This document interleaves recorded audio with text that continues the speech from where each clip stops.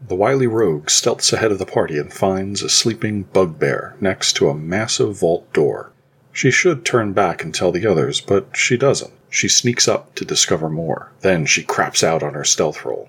The bugbear wakes up and lunges for her on instinct. "Where'd you come from?" it asks. "Wait, does my character hear this?" asks the player of the cleric, 100 feet back in the dungeon. Screen time in any game is precious and can be a point of contention. Many tropes and conventions of stories require characters to act alone at times. Maintaining the balance of screen time among all the players is one of the most important juggling acts a GM performs, and it played into the latest adventure for our group. This is Anatomy of a Campaign.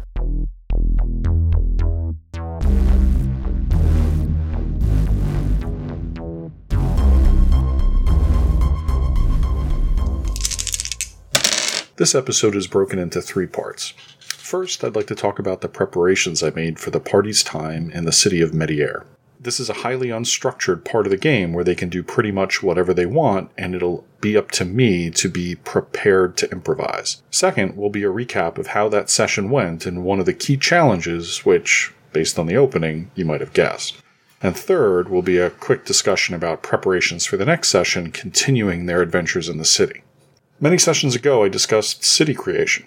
I discussed it back then because that's where I thought we would be going next. While I was not wrong exactly, the party did stick around in Red Road and fought an army of Uberghouls, so it's been quite some time. This diversion has upped the stakes for what downtime in Mediaire needs to accomplish for the campaign. They need to let their hair down and have some fun, but I also need to progress things along and engage them to bring the story back from what I consider to be a bit of a campaign slump.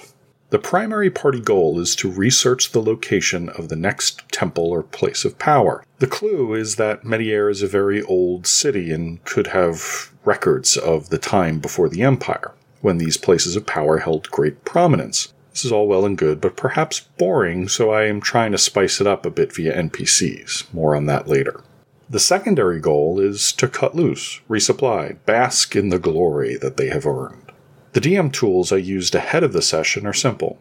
A good map to help guide the players, a list of names, always the list of names, in this case of both places and people, a solid list of rumors they might discover, including true, false, and things in between, and a small handful of interesting diversions.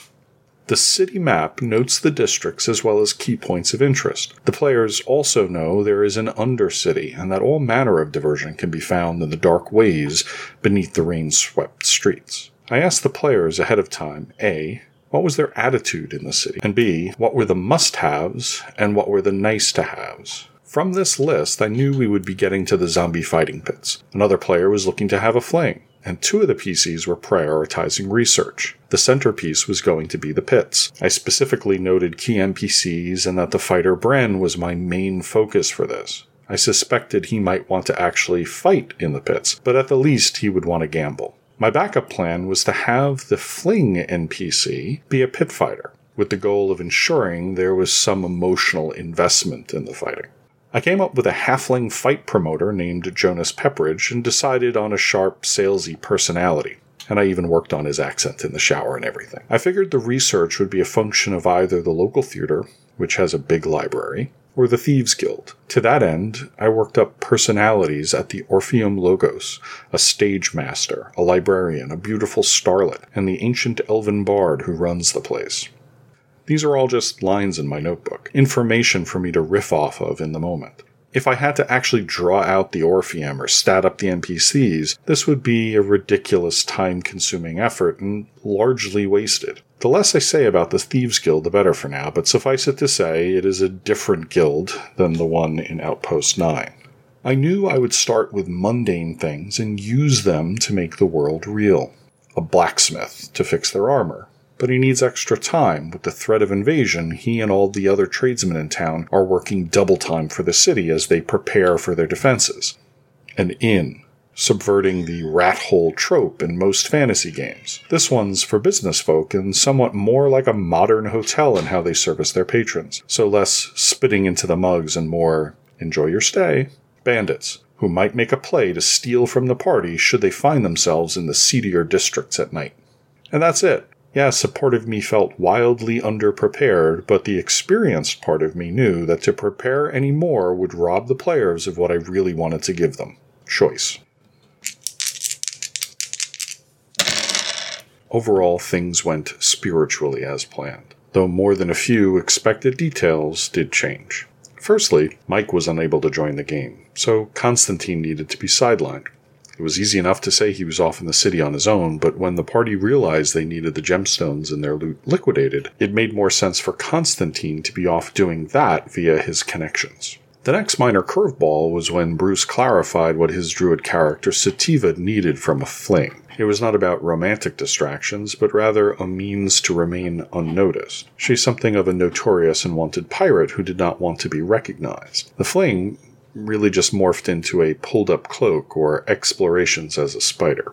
This feeds into the theme of this episode, character screen time, so we'll come back to this. Bren and Jarrus both have damaged armor from way back when they fought the Black Puddings in the Using Temple, so they interacted with the blacksmith, who was also able to let them know how to attend the zombie fighting pits in the Undercity. Lastly, Voss went to the Orpheum Logos to see what she could find out about the temples.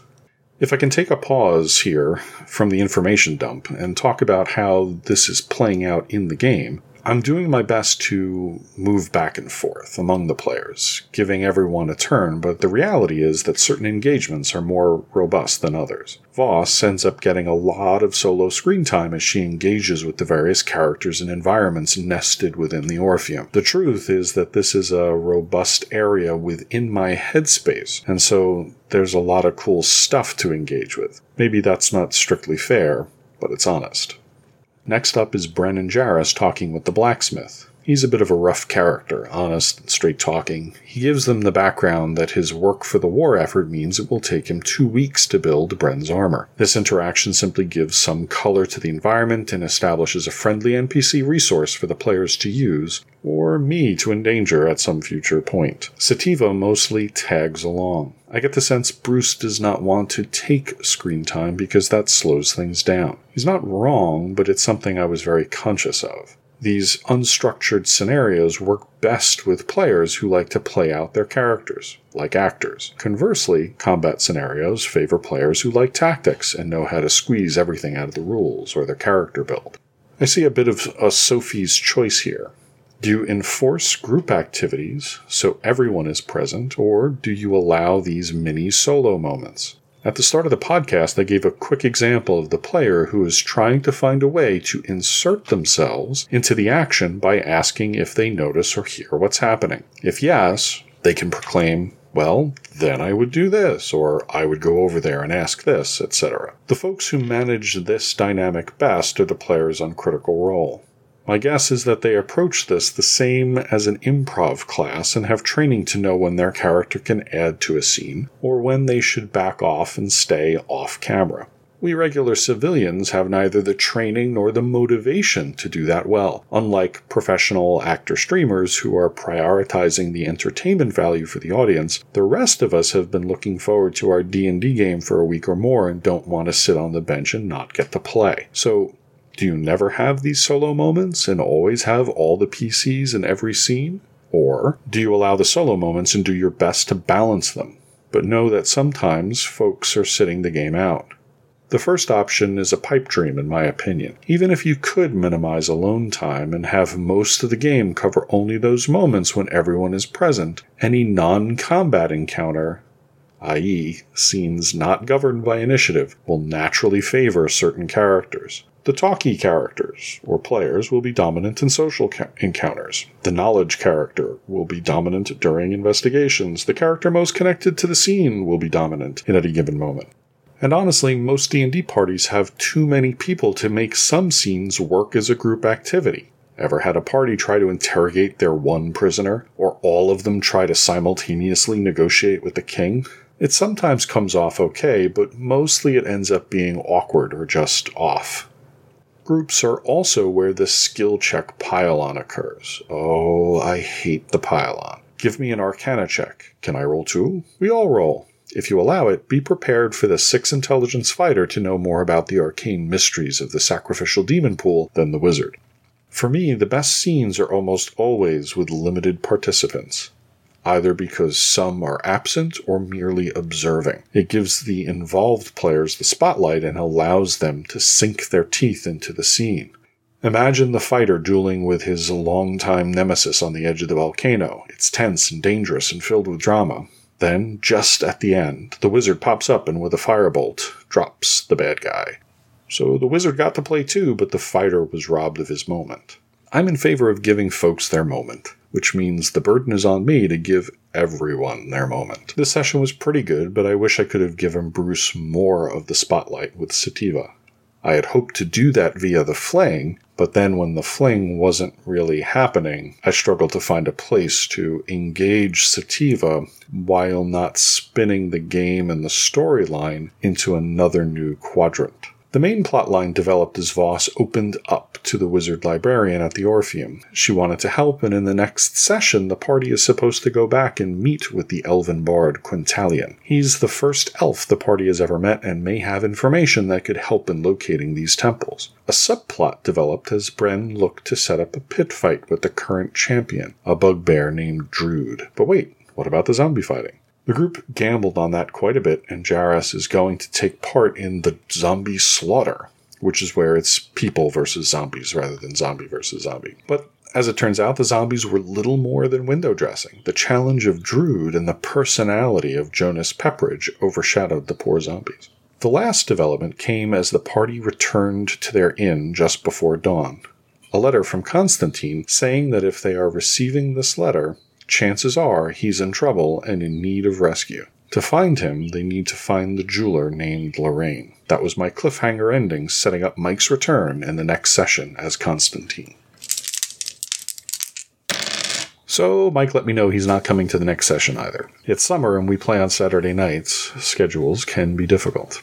I have a number of immediate threads I'm considering as I plan out what goes down next, but before I do that, let me say that I thoroughly enjoyed the last session. I felt good about my moments of improvisation. I'd not expected Voss to be the one to go to the Orpheum. Seemed to make more sense that the bard would go there. It's a subtle thing, but the wizard, Miss Stringfarrow, served a different purpose with Voss as the interface. She was far more helpful than I intended.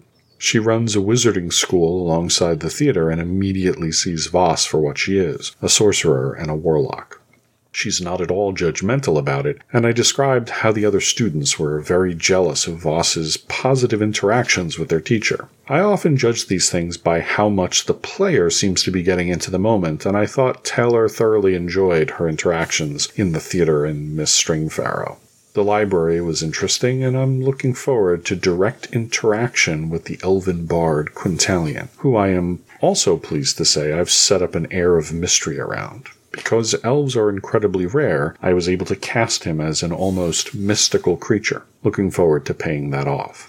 Jonas Pepperidge, the halfling pit-fighting master, and his helpers were also a ton of fun to play. I was pleased with how the setting of the Undercity, the subterfuge to get there, and the boisterous personality of Jonas combined to achieve the feel I was looking for. I hope it telegraphed. This place is safe, but it has a dark edge, and maybe a step into the shadows beyond would be dangerous. But it's cool to kick back and enjoy some debauchery in this place.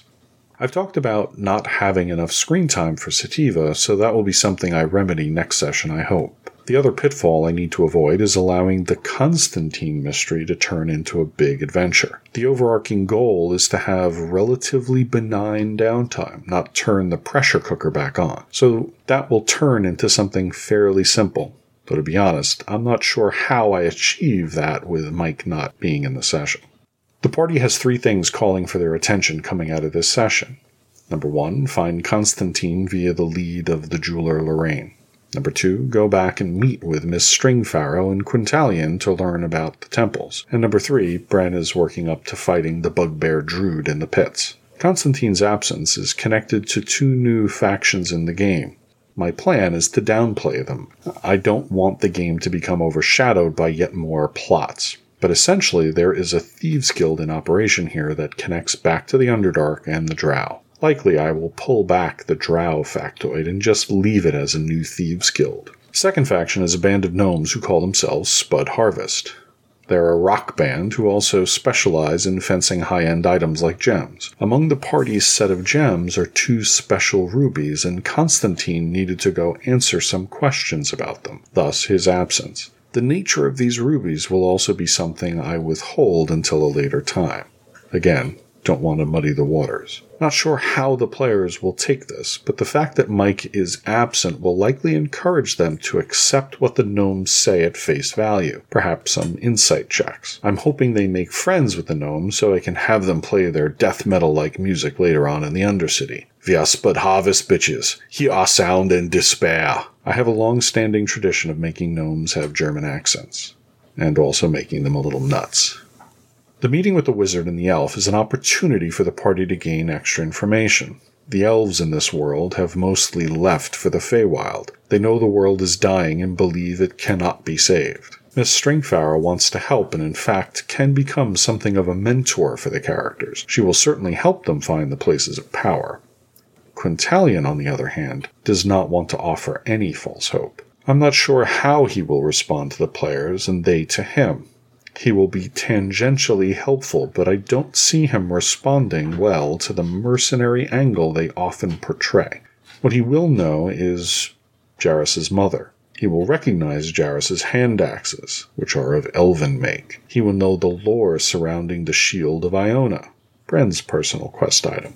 I do not think, though, that they will engage with him in a way that helps or gains access to this information. In some ways, he's like a random secret room in a dungeon. This information he has is not necessary for the game to progress, but if they're canny enough to unlock it, it will be a boon to their efforts. Then there is the pit fight for Bren. Jonas will want to build interest and insist Bren fight 2 lesser opponents to generate interest in a matchup between himself and the bugbear champion Druid. Jairus seems to be planning to use spellcraft to tilt the odds against Druid. He got away with it once when they were observing him earlier, but we'll see how he fares in the future. If he rolls poorly, he could get into quite a bit of trouble. How then to ensure I get Sativa in the mix of things? My plan is to create an extra level of intrigue, either in the Orpheum or the pit fights. Sativa is often shifted into a small spider or rodent to spy on things. I'm planning on introducing another creature doing something similar. The plan is to make it a slow burn, not make it 100% obvious at first. Sort of questionable. Doesn't that rat seem to be acting a little odd? Follow it, see what it's doing. Craft a mystery that only Sativa can unravel from the POV of a tiny creature, like the world inside the walls is more robust than you think. The mystery will hopefully only begin the next session and will play out over a longer time as they spend the next couple of weeks in Mediair. Non-standard sessions with minimal to no combat, which are organized around interactions and unpressured exploration, can be extremely rewarding. They call upon a ton of improvisational skills, which I personally enjoy as a DM. Sometimes running a dungeon can be a little paint by the numbers. Something like this is a bit more freestyle, and it's the best way to let the players express their characters. As I improvise and react to the players, I just have to be careful not to spin us off into something counter to my goals as a storyteller. If the players do that, it's okay, but I am committed to letting them enjoy their little vacation before I start trying to kill them again. This has been Anatomy of a Campaign. Follow me on Twitter at AnatomyCamp or on Reddit at r/AnatomyOfACampaign. Thank you for listening.